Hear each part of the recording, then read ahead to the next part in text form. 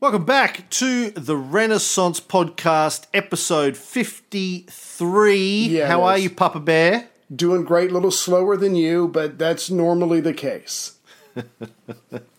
But in this regard, I mean the internet. Yeah, I'm live streaming this on Facebook for the first time because I have super fast bandwidth, baby. Hi, Facebook. It's going to be weird for those people because obviously they can't hear you. So right. When you talk, it's just silence. And they have to imagine what it is you are saying. I like that. I like that game, the What is Ray Saying game. Right. Ooh, okay. So what is it like not having super fast bandwidth, Ray? Because I've had it now for 4 days, and I can't remember what it's like to have slow, crunchy bandwidth. Like, things happen instantly. Our internet is so fast now, porn comes up before I even think of it. Does it? Okay. That's impressive. Yeah. That's impressive. I supposedly have high speed, but we all know that it's not. And it is the equivalent of masturbating with a cheese grater. Pleasurable and yet painful at the same time. Not that stops you. No. Hey, we all have our hobbies. No. And, that's mine. Don't judge me. Don't judge me. Yeah. I had to explain to Chrissy the other day that because I grew up in the 70s and 80s, my brain is like a C60 tape. Right. And that means that every couple of weeks it gets full and I have to bite off some sticky tape, stick it over the holes. Right. Whatever those holes are called on the bottom, protective Copyright, holes. And re-record over the whole thing. Right. I have to re-record, erase the whole thing, re-record over. That's the only way I can operate. And that's why she says, you remember that place we went to a year ago with the thing and the people and they did the thing? And I'm like, no. I have zero recollection of that at all. And I don't feel bad about it. Yeah. No. And quite honestly, it's a better way of living. You just erase your memory every couple of weeks and you're a new man. Do-over. Everything's fresh. Yeah. Do-over. Life's a constant do-over. Yeah, that's right. Like, I've been married 3 times. Right. It's my third. Last. I literally cannot remember a single moment from any of my previous marriages. Nothing. I think you're supposed to say that. I mean, yeah. I know I was married to other people, and there are photos to prove it. But I look at those and I go, that's not me. Yeah. I don't remember that at all. That can't possibly have been me. That's it's like watching a TV show from the 80s, and I'm like, I think I saw that once, but I can't remember anything that happened in it. Like, it's very, just very sit back and enjoy vague, it. Very distant. Yeah. Well, I can't even do that. There's nothing to enjoy. Oh. Anywho, it's good. I highly recommend it. Well, this week on the Renaissance Show, we're kicking off a new topic, new like little mini series. We've finished talking about the Medici for a little while. Last time, for people who don't remember, I think we were up to about 1434. And Cosimo de Medici, the son of Papa Joe, the founder of that branch of the family and the founder of the Medici Bank. Cosimo took over Florence, finally. After returning from exile, he was welcomed back to Florence, parties in the streets, naked midget strippers everywhere, and as it should be. He banished all of his enemies. So we take a break from that, and I want to go back to 1417 and start talking about the stories, some stories about the book hunters, the manuscript hunters of the 15th century. These are the guys that dedicated large chunks of their lives to finding, for us, future generations, the lost books of ancient Rome and ancient Greece before they would be lost forever. And I think it's very hard to comprehend. You still there, Facebook? Hey, Facebook. it's very hard to comprehend what this was like in the early 15th century. Like, we just take for granted books, digital books now. Yeah. Everything I read is pretty much digital, except for sometimes, I have old second-hand books that are out of print or something like that, but usually it's digital. Right. And I try and get into the head of guys like Gianfrancesco Poggio Bracciolini, or just Poggio as he's usually known, who's the guy we're going to be talking about for the next few episodes.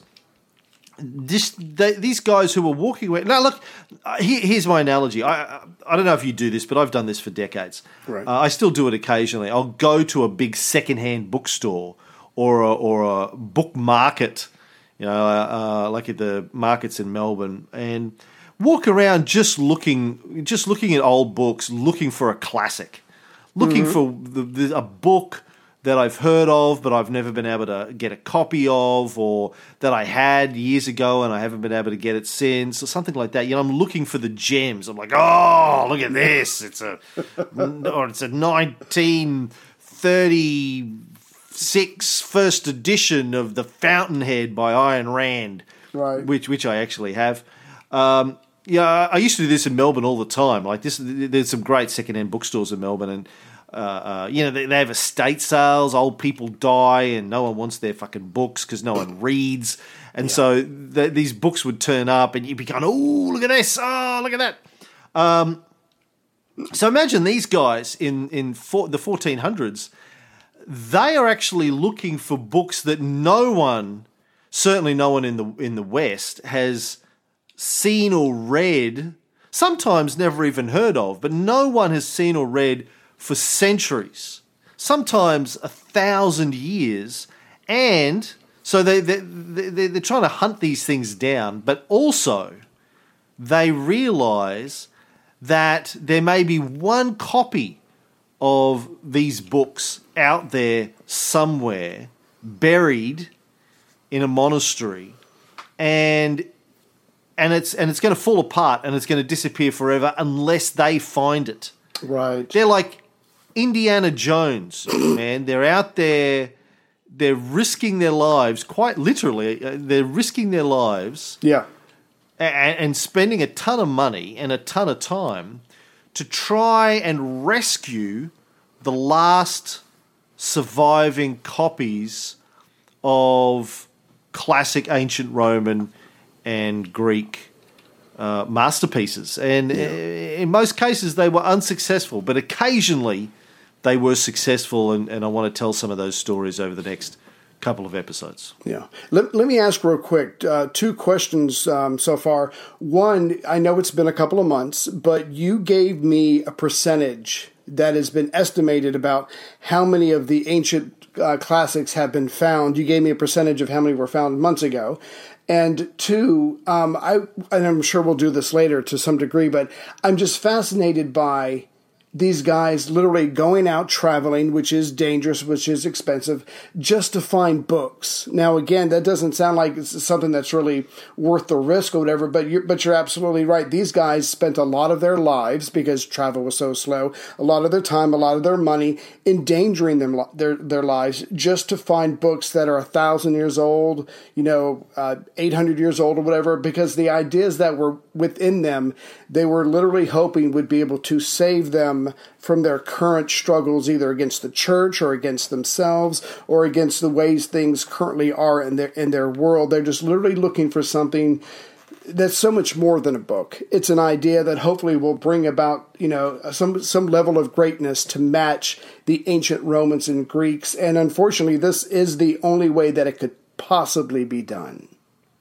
Do you remember the percentage that you gave me months ago? God, it might have been 6 months ago. Sorry, I wasn't listening. I was clowning around with the people on Facebook. I'd do my fly while you were talking and stuff like that. I think you doing your fly. You're not the only one, my friend. I think you told me, was it 3%, 5% of ancient? 1%. 1%. Thank you. 1% was found. Yeah, no, it's.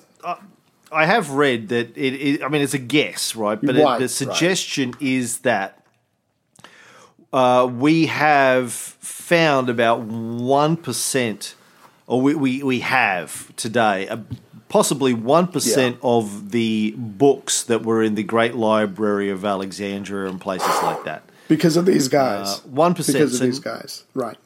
Well, largely because of these guys.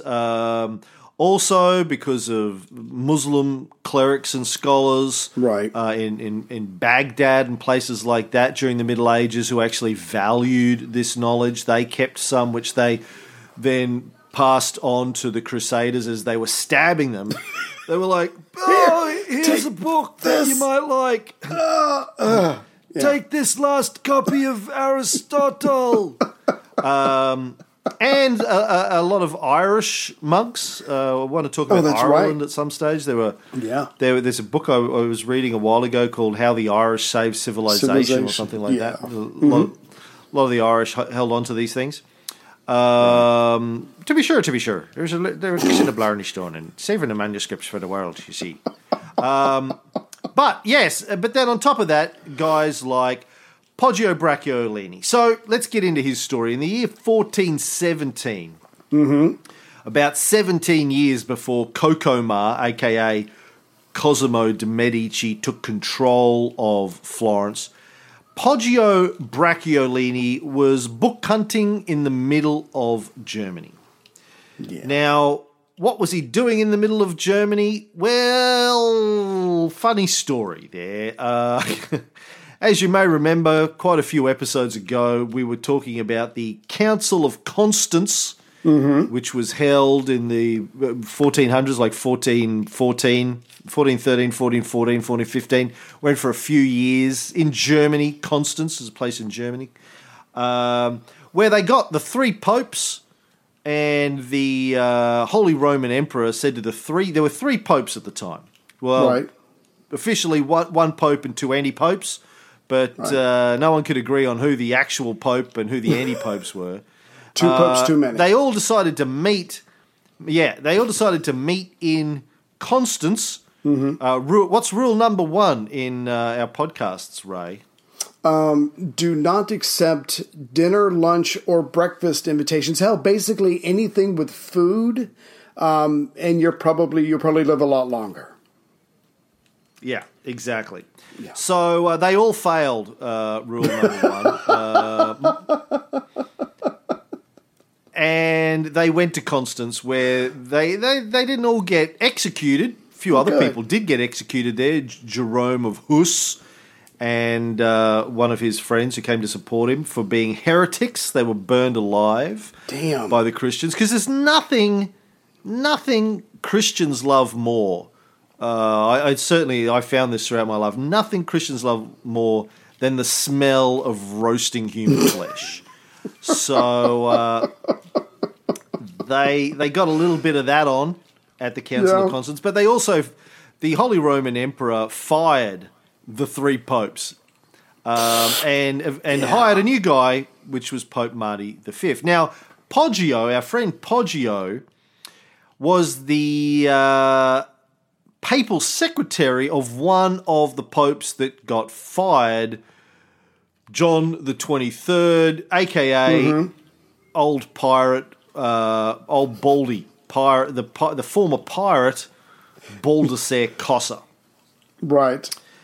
So he got fired, and he decided, you know what? Well, I've got a bit of time on my hands. I might go hunting. I'm going hunting. Right. Yeah. Fishing, hunting, camping, but he was hunting for books. Yeah. If I can add on to that, and I don't want to make too big of a point of this, because I think we've said this before, but when you get fired by the Pope, who, let's face it, is disgraced and he's now in a jail, in a castle somewhere, I mean, to be a person without a boss is a risky thing if you just stay in one place. To be a person without some kind of protector, because everybody worked for somebody else. It's pretty much like today, but the point is he doesn't have a boss at this time. He's going to go out on his own. He's going to look for manuscripts because it means that much to him. He is a second generation humanist. He is motivated and inspired by Petrarch and others that we'll get into. So he is taking his life into his own hands, but this does mean so much to him. But technically, just because you worked for the Pope doesn't mean a lot to a German now, especially when your Pope is in a German jail. So this guy's going to risk his life and limb to go out and to look for these books, but it means that much to him. But again, just keep in mind that he has disconnected himself, or he has been disconnected from the church, and which is a very powerful institution, but he is no longer attached to that now. He's just a guy walking around that could get jumped at any time by anybody because he has no one protecting him. Sounds sexy. Not in a good way. You know what? If I made it sound sexy, I do that a lot. Hey, I apologize. I didn't mean to. You spent 5 years waiting to get jumped on by a German. That's true. I won't deny it. And it was worth it. Yeah. Oh, okay. Well, I'm glad. Does she think so? Well, I'm not going to ask you how long. No, she doesn't, of course not. You know that, but you seem to wait a lot shorter time than I did to get your German, but we're going to gloss right over that. We're just going to go on with the story. Well, my German's a fake German, and yeah, I waited 2 days. Oh. Anywho, yeah, and that was a long time. That I was like, oh, fuck, is this ever going to happen? I look at my watch, seriously? Anyway. So Poggio had heard about a monastery that had a collection, a cache of old, mouldy, worm-eaten, practically indecipherable manuscripts, and he wanted to get his hands on them. Couldn't wait. Loved nothing more than getting his nose right up in there. The smell. Smells like victory. I love the smell of mouldy book in the morning. Now, in a monastery. Of course, he's not really interested in religious books. He wants to get his hands on these manuscripts from ancient Rome and ancient Greece. And most people at the time wouldn't have had a clue why he would give a shit about such things. They had no inherent value. Nobody really cared. I mean, the only real value these books had for most people in the early 1400s was the value of the parchment or the vellum that they were written on, the animal skin. You could scrape it clean and wash it so you could write a religious text on top of it, save you the effort of having to kill a goat and skin it and make it skin. By the way, I watched a video. Did you see the video I posted to our Facebook group on that? No, I don't do that kinky stuff. No, I didn't see it. No. Fascinating. I found this video during the week from the Getty Museum put it out of how to make parchment from scratch. They showed you, and then how to work with parchment, how to write on it, the whole thing, like doing it ye old-fashioned way. Check it out. It's on our Renaissance Facebook page. Fascinating stuff.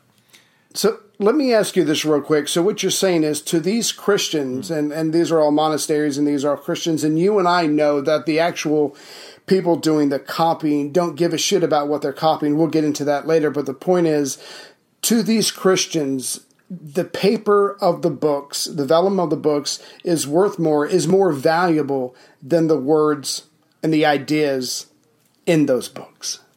Yeah, absolutely. You're right. There are exceptions, I think, but for the most part, the monks, the abbots, the friars in these monasteries generally didn't care about the text, particularly in these pagan books. Even in the Christian books themselves, I don't think they really cared about them a great deal. But we'll get into that. Now, Poggio despised all of these people generally. He didn't have much time for monks, thought they were a bunch of lazy good-for-nothings, but he highly valued these books. And he hoped that he would be able to find one of these manuscripts in a monastery somewhere that would be a faithful copy of a faithful copy of a faithful copy, going right back to before the Dark Ages. He wanted to find the lost treasures of antiquity. As I said, he is like Indiana Jones trying to track down. He's not looking for gold. He's not looking for skulls. Not looking for crystal skulls. Snakes. He's looking for He's looking for books. Yeah. And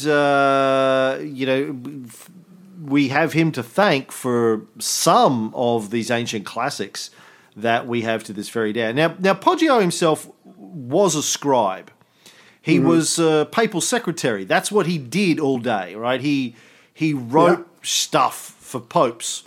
Right. And he had managed to rise up through the ranks to become the right-hand man to Pope John the 23rd, or the anti-pope, as he is known today.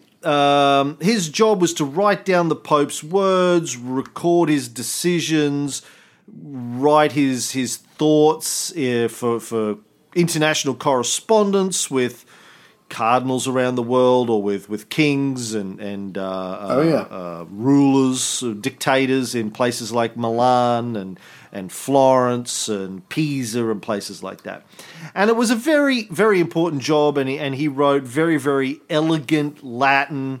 He spent all day with the Pope and knew his thinking intimately. He's a bit like our mate Sejanus we've been talking about on the Tiberius show. Like, he's standing next to the Pope all day long. But of course, as we know, by 1417, old Pope Baldy, the pirate, was sitting in a German jail waiting for Papa Joe Medici to bail him out. It's going to take a while. After the Council of Constance. Now, Poggio, of course, was there at the Council of Constance, and he was present during the trial of Jerome of Prague.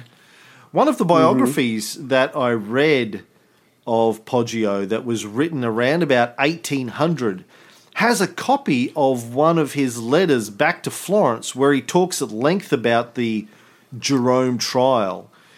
And he speaks very highly of Jerome's intelligence and composure and arguments.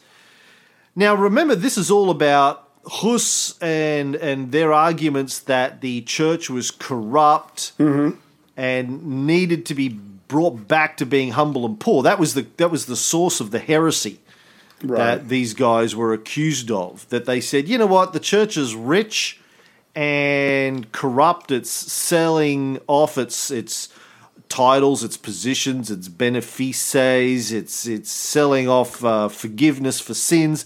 None of this is in the Bible. This is all bullshit. We need to get back, baby. We need to get back to where we once belonged. And they said, you know what? We're going to burn you alive. Thanks very much for coming. Here's Poggio's account of that. No Stoic ever suffered death with such constancy of mind. And not just because he was at the Council of Constance, although that couldn't have hurt. Right. He's like, well, I guess I'm in Constance.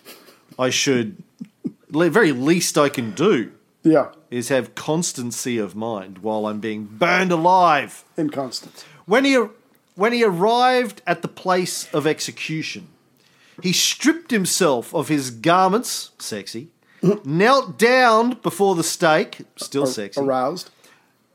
To which he was soon after tied with wet ropes and a chain. Very sexy. Hard as a rock. I'm getting it. Yeah. Then great pieces of wood. Yeah, I've got a great piece of wood. Intermixed with straw. Don't stop. Were piled as high. You're close, you're edging. Were piled as high as his breast. Oh, wow. Yeah. Yeah. Pecs. When fire was set to the pile, he began to sing a hymn. Not so sexy. No. Starting to lose it She's now. coming down now. Yeah. Which, in order that he might not see it,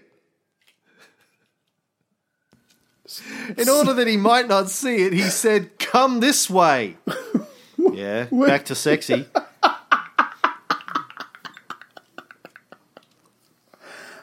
I'm there. And kindle it in my sight. Okay, so let me go back here. Stop fucking around. Right. When the executioner was going to apply the fire behind him, Yes. so he's on top of this pile of wood and straw. Yeah, he is.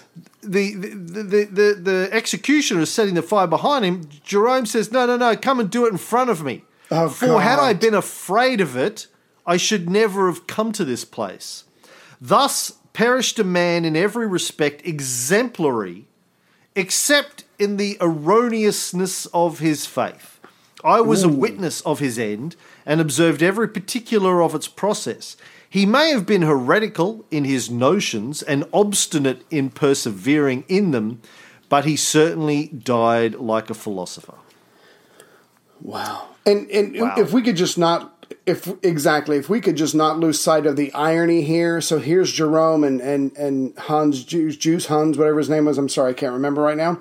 John Hus, there we go. And they're both teaching that everyone should obey the direct teachings of Jesus, even if it conflicts with what the Catholic Church says. And while they're doing this, the Pope and the various conferences, or the very ecumenical councils are battling each other to see who is going to have supreme power over the church. So they're sitting there dickering about who's going to be in charge because it's all about money and power anyway. This guy is telling everybody to follow the direct teachings of Jesus. And even if Jesus did not exist, like you did your little live Facebook video, I think yesterday, if you're still being a decent human being, good for you. But they're sitting there arguing about power, and this guy's trying to tell everybody to be good people, and he's the one who's burning at the stake. Just don't let that irony pass you by. Yeah, no, they're John and Jerome are saying, "Hey, let's get back to basics here and be good Right. Christians." And the very leaders, the three popes and the holy, mind you, Roman emperor, we'll just burn you to death. How about that? Yeah, kill you. So it was the Council of Constance that brought Poggio to southern Germany in the first place. Now, Constance is on the border of modern Germany, close to Zurich. Mm-hmm. Poggio, of course, back then there wasn't a Germany as we think of it today. Right. It was, just a collection of smaller fiefdoms and kingdoms. Right. But Poggio at this point is a man without a master, no job. He can't really go back to the Vatican either because there's a new sheriff in town, Pope Marty. Marty! Can I have a job? He's trying to I get don't know his you. Yeah. 3.5 gigawatts or whatever it is. And his income had disappeared overnight. Now, remember that Pope Pirate Baldy had been promised by Ziggy, the Holy Roman Emperor, that he would be the last man standing. Poggio probably thought that was the case as well. Mm-hmm. And he wasn't wealthy. The Costato from 1427, the Florentine tax that assessed your assets, this is 10 years later, showed that he was, even at that stage, he was a man of fairly modest means. And 10 years earlier, it would have been much less because he actually had a pretty good 10 years in between those times. So right at this moment, he doesn't have much money, doesn't have a job, and strangely doesn't seem to be in any hurry to find a new job either. In fact, he called it in one of his letters. He said, "I think I'll just podcast for a while and see what happens."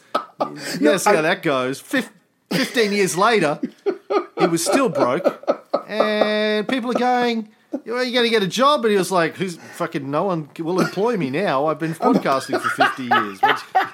Can't even get a job interview. According to them, I have no skill sets.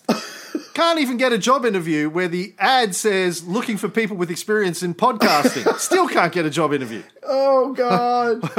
Seriously, what the fuck? It's a vast conspiracy. No, you're right. When he was the papal secretary, he was making like 300 florins a year, which is not bad, but I'm sure he had expenses, and he's very modest now. And again, he's got a certain skill set. He could, to the right person, provide a valuable service, but no, he's got some free time. He wants to go look for books, but like you said, he needs money, so he's got to somehow work on that, because we're going to go into the expenses of what it's like to travel around, but he is going to have to hit up somebody. I think he needs a sugar daddy. Yeah, don't we all need a sugar daddy? And shout out to Kino. Hey, Kino. He needs a Kino. They should change that saying. He needs a Kino. Yeah. He needs a Kino. Yeah. Now, so he's going to go looking for books. He's got to wait for the smoke to clear. Really, he can't. As I said, he can't go back to the Vatican. Has to wait and see what happens. Maybe Pope Pirate Baldy will get let out of jail and will end up somewhere else, and we'll hire him then. He doesn't really know. He's just waiting for the smoke to clear. So he's going to go book hunting. Now, Poggio, of course, wasn't the first book hunter. Petrarch gets that honour. Mm-hmm. We talked about him quite a few episodes ago. He was the guy who pieced together Livy's history of Rome in the 1330s, so almost a century before Poggio. Petrarch was out there looking for books. He also rediscovered some lost Cicero and some other books. But more importantly, Petrarch inspired this next couple of generations of book hunters. Absolutely.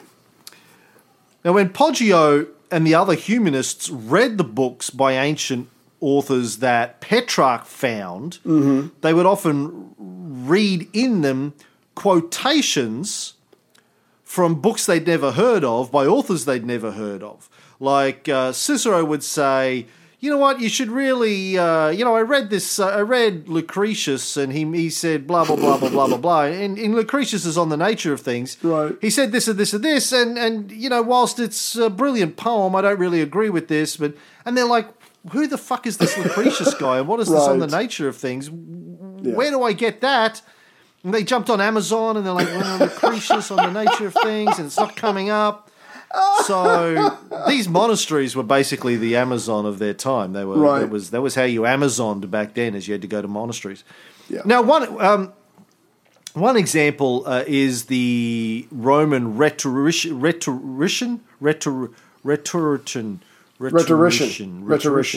think. Rhetorician. Let's go with that. That's okay. Quintilian.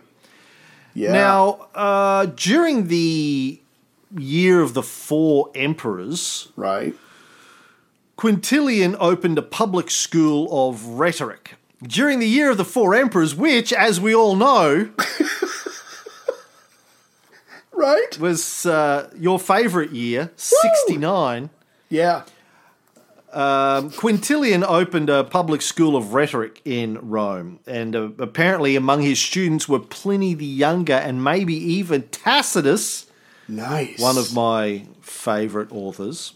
Right. Emperor Vespasian made Quintilian a consul. Nice. So he was a big deal. Yeah. In his 12-volume textbook on rhetoric called the Institutio Oratoria, generally referred to in English as the Institutes of Oratory. I never know how to say that word. Right. Oratory. We'll go with that. Oratory.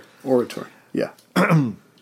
Which was published around 95 CE. Quintilian wrote that Mesa and Lucretius are certainly worth reading, and then went on to mention Varro of Atax, Cornelius Severus, Silius Bassus, Gaius Rabirius, Albinovanus Pedo, Marcus Furius Bibaculus, Lucius Accius, Marcius Pacuvius, and other authors whose work he greatly admired. And the humanists were like, who the fuck are all these guys?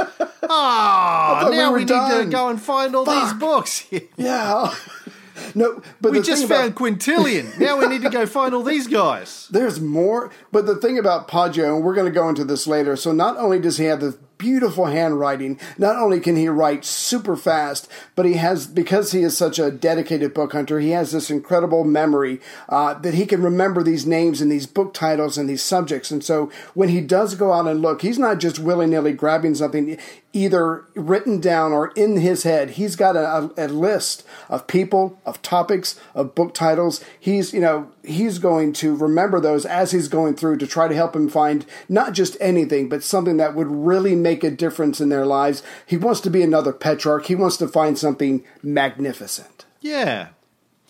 Now, it turns out all of that list of names that I read out from Quintilian before, the works of those other guys has been lost forever. Oh, They were never found except Lucretius. Wow. Okay. Now, who found Lucretius? Poggio. And who found Quintilian? Poggio. Poggio. Yeah. Poggio. Yeah. He found those two, but the rest he never and no one ever found. Now, but of course they didn't know that at the time, that they wouldn't be able to find all those books. So they went searching for them around Europe. Now, they'd sort of already scoured the monasteries of Italy, so they were going further afoot. Petrarch had found the manuscript of Cicero's speech Pro Archaea in Liege in Belgium, and he found the copy of Sextus Propertius's manuscript in Paris. So that inspired these next generations of book hunters to go further afield. Right. Now, I want to talk about Propertius because I don't think we've come up against him before. He was a major poet during the reign of Augustus, friend of Virgil, patron was Maecenas, our old friend. Yeah. He died, Propertius, around 15 BCE, quite young, about 30 years of age. Known for his 4 books of elegies, which contain in total about 92 poems. One of the major poets of the elegiac couplet. Sexy. Now, Ray, no one knows more about elegiac couplets than you. Can you just explain to the audience what an elegiac couplet is? Thank you. Is this something where you're writing about... Well, I know that he falls in love with an older woman, Cynthia, and most of his books, or at least his early works, are about her. And you're right, he does come to the attention of Maecenas, Augustus's mate, and he's going to write under his name. He's going to give Maecenas praise as well as Augustus. But as far as I know, isn't it pretty much, and I don't mean this as tawdry as it sounds, it's almost like he's letting the public know. It's like it's a blog or something. He's telling the world about his ongoing relationship with this woman, good and bad. I think it's pretty much a praise of her, what she means to him, or the impact she's had on his life. You're right, that's what the poems are about. Right. But I asked you, what is an elegiac couplet? Okay, it's a specific structure. Wait. I don't know. You have a degree. I had my chance. Something. You're married to a former English teacher or a current English teacher. Current English teacher. Yeah. Current English teacher. I forgot when you retired, you didn't let your wife retire first. You didn't say, no, honey, it's fine. you keep working. I got this. Yeah. I got this. You retire. I'll keep working my ass off to put food on the table. You said, hey, I'm going to retire and sit at home and make out with the goat all day. You keep going to work because it's consensual. Don't. I need the healthcare that your work offers. I forgot. It's because you're a Studley man in the tradition of the great knights of old. Right. And it's true. I will stay at home and defend the house from snakes while you go off to work. I'm afraid of snakes. Yeah, you go hide in the crypt while the Night King comes with all the dead bodies, and I will stay up here where it's safe. Gotcha. So what is the specific definition? No, you don't want to have a guess at what an elegiac couplet is? Is it a certain structure, a poem? Oh, just yes, but stop guessing. Like, but how am if I don't know, I have to guess. That's how this works. Don't guess. You're not going to guess. This is not the sort of thing you're going to guess. Okay, what is it? It's not like, what number am I thinking between 1 and 10? And 7, you've got a 7. Shit, that was right. How did you? I knew it came to me. I swear to the Almighty, baby Jesus. It just popped right into my head. It's because it's the whole number that's closest to 6.9. That's how you guessed. It was pretty much. Pretty much. Okay, well, you guessed a little bit right. It's about the structure. Now, an elegiac couplet is a poetic form used originally by the Greek poets and then adopted by the Romans, usually used for smaller scale poems than epic poems. Mm-hmm. Each couplet consists of a hexameter verse, 6 feet, followed by a pentameter verse. Do we care? You with me? Yeah. Yeah, no, we care because this show is about knowledge, Detail. Ray. Gotcha. It's about understanding. See, if you talk about stuff and you don't understand it, then you might as well be a Christian. Like you have to.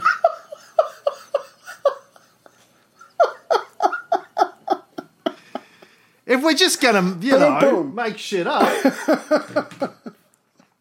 So anyway, the dactyl is made up of a stressed long syllable and 2 unstressed short syllables repeated 5 times to create a pentameter line. A dactyl is a foot, which has a long syllable followed by 2 short syllables. Dactyl.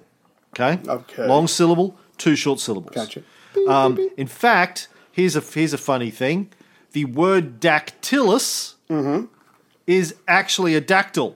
Long syllable, 2 short syllables. Tillus. Dactylus. Ironic. So the word dactylus is a dactyl. Do you know what that's called, Ray? A double dactyl? What? That's called a pterodactyl. Oh, okay. That makes sense. Yeah. No, it's called autological. Okay. A word that expresses a property that it also possesses. Autological. Cam's Word Corner. I didn't know I was in it. Uncle Cam's Word Corner. Here's an example of an autological word that you will understand. The word short is short.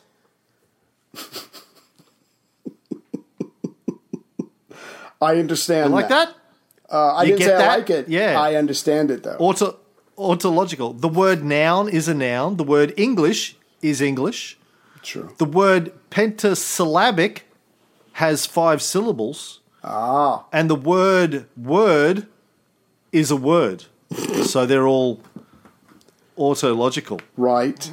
Is this what you do in between research? No, I'm sorry. Go ahead. Do you know what the opposite of an autological word is? An unautological. No, what? Tell me. Heterological. Oh, I don't like those. You prefer homological. Pretty much. Yeah. In Vegas. Vegas logical. By Vegas logical. Yeah. Vegas logic. Yeah. If it happens in Vegas, it stays in Vegas. That's Vegas logic. It's Vegas logical. Boom, baby. Heterological, one that does not apply to itself. So long, the word long is not long. Monosyllabic is not monosyllabic. Right. Hetero means different from itself. So heterosexual means that you are having sex with somebody of a sex different to yourself. Okay.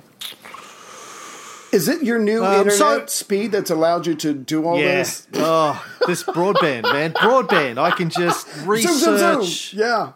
Yeah. Yeah. So we have this to look forward to. Get down to the stuff. All right.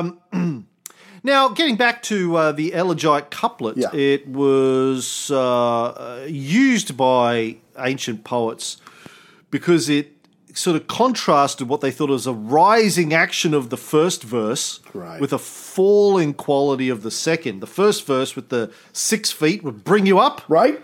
And then the second verse, pentameter verse, would bring you back down. So it was like a wave. Oh, I like those. Coleridge wrote this: in the hexameter rises the fountain's silvery column. In the pentameter, I falling in melody back.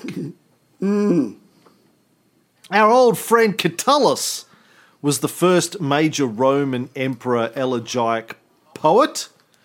Right. What do we remember him most for, Catullus?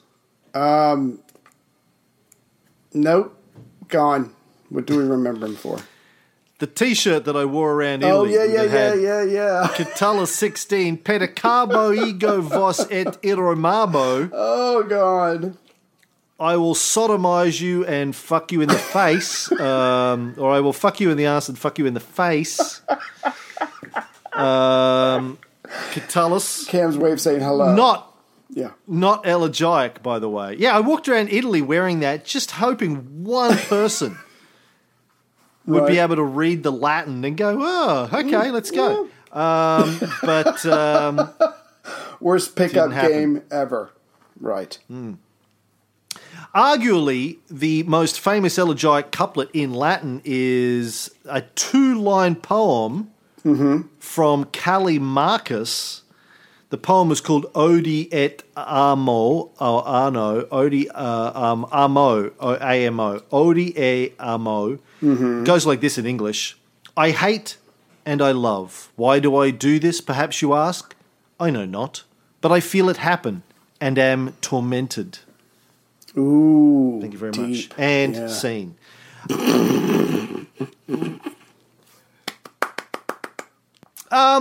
So that's elegiac poetry. Yeah. Now, getting back to Propertius. Yep. Before you move on, as I said, sort of major poet in Augustus's day. Apparently popular. At least he says he was very popular and even scandalous in his own day. Right. And it seems like he must have been relatively popular because some of his poems have been found written in graffiti at Pompeii.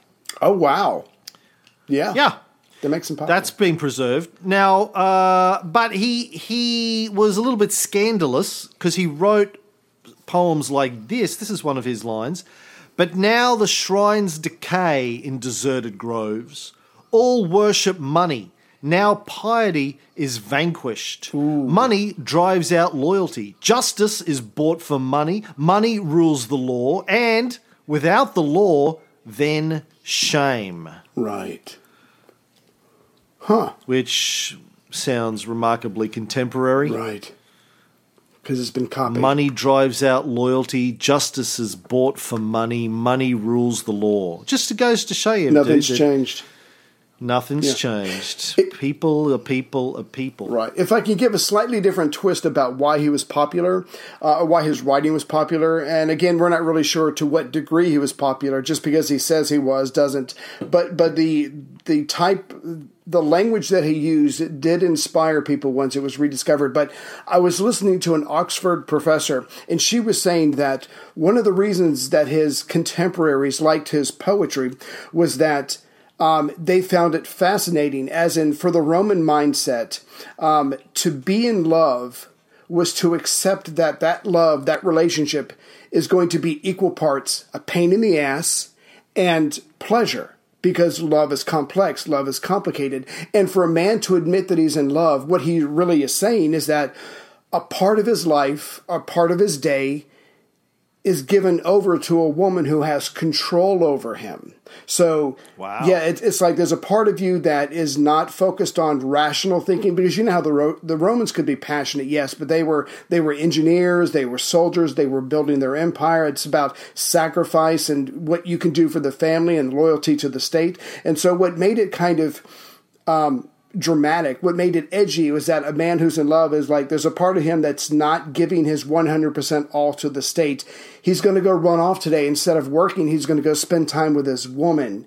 And it was looked down upon, and yet for those who were in love and those who seemed to be happy, people were jealous of them. So it was a very complex thing. It wasn't just he's writing because he's in love with this older woman who's rocking his world because she's teaching him all the ins and outs of sex. It's the idea that love is good and bad at the same time. And if you're willing to go through that, then you're a pretty interesting or strong character. And they were interested in following someone who was going through this. Do you think Tiberius was a big fan of Propertius's love poetry? I was watching I, Claudius yesterday, and the first episode has. I gotta say, I tell you, it holds up. Like I've never watched it before. Well, I don't know if it does. Honestly, right. It's a bit dated. But one thing so far, I've only watched the first episode. But one thing I cannot criticize it for is its historical accuracy. Mm-hmm. Like we've just covered all of this stuff, and I'm watching and I'm going, this is fucking spot on. They have taken this straight from Tacitus and Suetonius. Robert Graves is I've never read his book either, but it's obviously incredibly loyal. It's incredibly loyal to the historical sources that we have. In terms of, I mean, the depiction of Livia as this Lady Macbeth, I don't completely buy, but it's possible. I mean, it's hinted at in those sources that she could have been behind something. I mean, they sort of depict her in this as poisoning Drusus, her own son, because he wrote a letter to Tiberius suggesting that they force Augustus to return the Republic, and so she kind of had him killed, and that's a bit much. That's a little bit dicey. Yeah. But apart from that, the rest of it, I was like, well, fucking. And look, I don't like Brian Blessed's depiction of Augustus either. He's a bit too. I say, blah blah blah blah blah. But that's what the actor's known for. Well, yes, but that's not how I depict. Oh, absolutely. That's not how I see Augustus in my head. I see him as. I don't know, much more serene, much more matter of fact. Yeah. I don't know, but that's neither here nor there. But anyway, apart from all those things, those couple of things, very very good. But yeah, there's this one scene in that first episode where Tiberius, he's been forced to divorce Vipsania, and he's married to Julia the slut whore, and then he goes to visit Vipsania. And he's like, but I love you so much. I need you. And she's going, but you divorced me, you guy. And he goes, I was made to. They couldn't have made me divorce you. I'm so sorry, my sweet. And he's such a pansy. Anyway. Yeah. And that came after the rather homoerotic scene of him wrestling with Drusus. Yeah. So I was like, oh, yeah, here it comes. And Julia accuses him of being a little bit... bit of a arse lover. She accuses him. She tells him to go out and find himself a boy child at one point, and recommends one. Damn. She goes, I've had him. You should have him too. He's hairless. Go get him. Take him. Awkward. When she's having one of her drunk rants. Anyway. Yeah. How'd I get onto that? Love poetry. Right. Yeah. There you go. How do you segue from that? So, Quintilian. Yeah, we don't. Not well, anyway. Quintilian. Right. Now, Quintilian's book on oratory had largely been forgotten during the Middle Ages, existed only in fragments until 1416, when Poggio discovered a complete copy of it. He found a complete manuscript of Quintilian's books in the monastery of Saint Gall, also called Saint Gallen, I think, in Switzerland. I'm not sure how you pronounce that, but I'm going with that. Gallen. About a day's walk from Constance.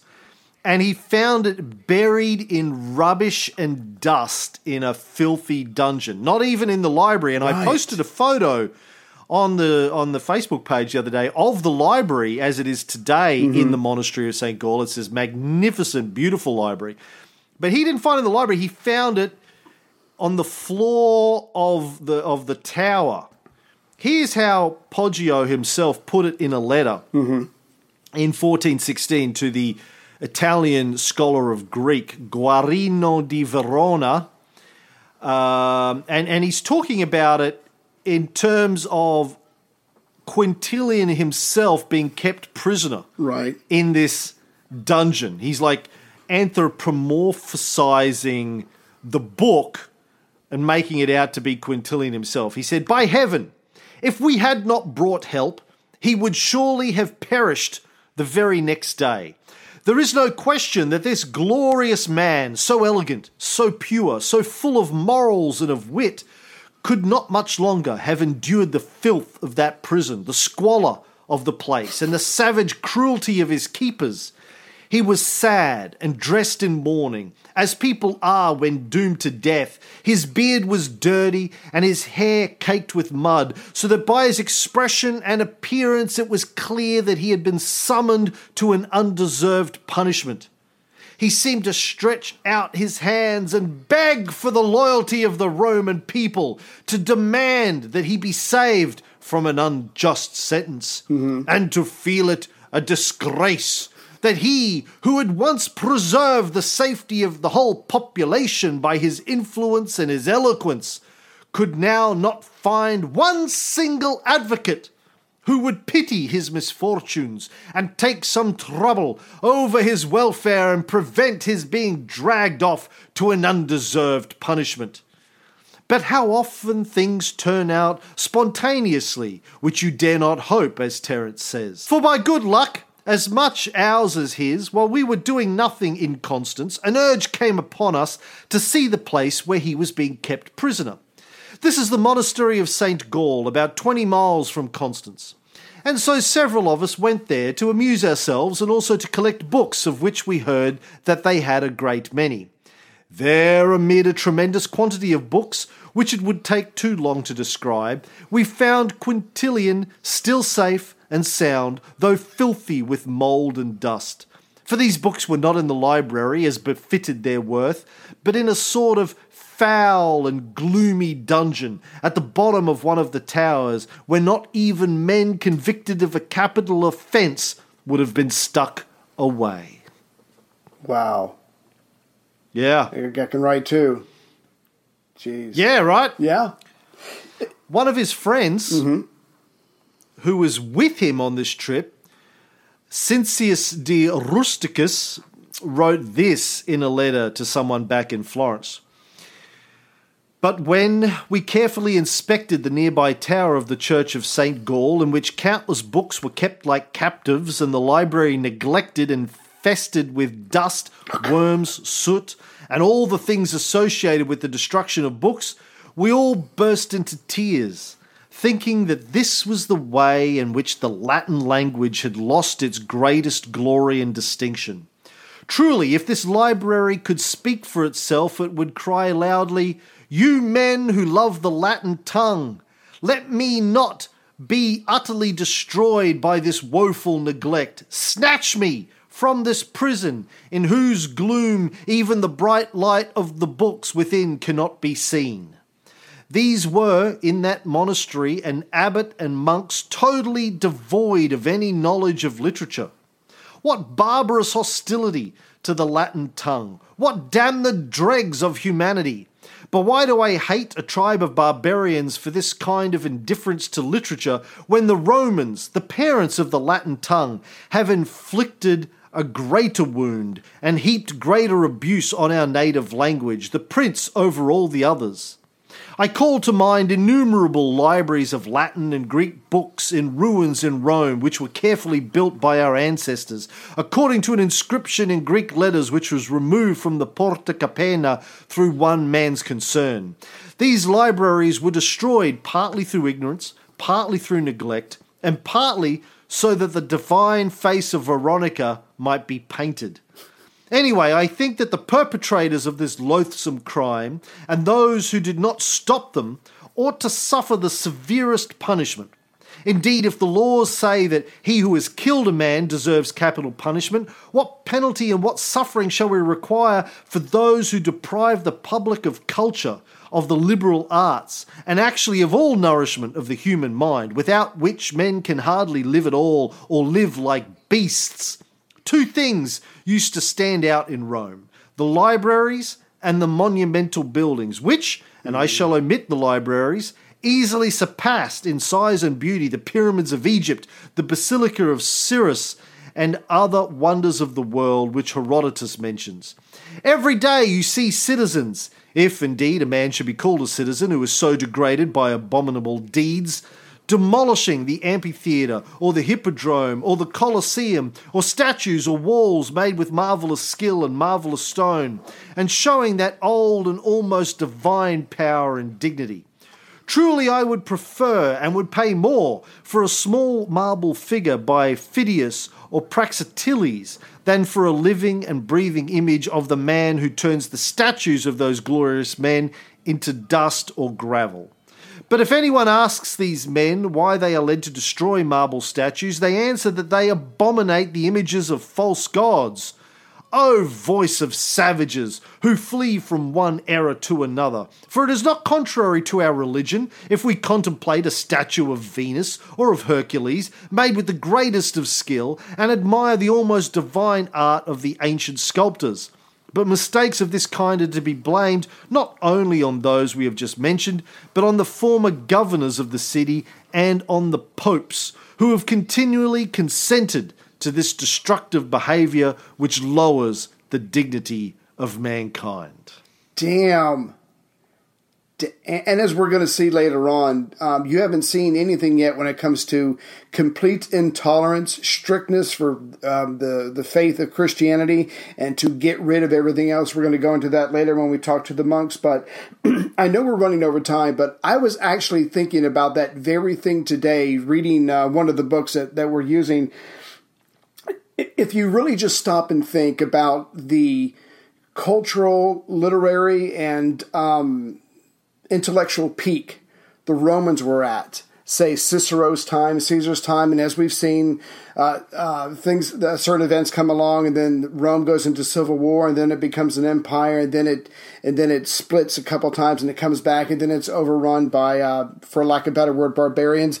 To go from that peak all the way down and then have to start over in some ways, and then for these guys to look for these books to try to help jumpstart that do-over, that renaissance, if you will, and to only find 1% of the books from that Roman peak, that truly is a sad thing that we had to go through as a species, and you just wonder where we would be now if we didn't have to go through the Middle Ages. It's extremely sad, and I completely agree with that.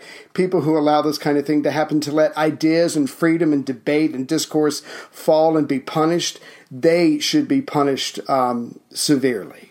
I agree. Well, that's it for this show, episode 53. We'll be back next week with more stories about Poggio and his search for the great books.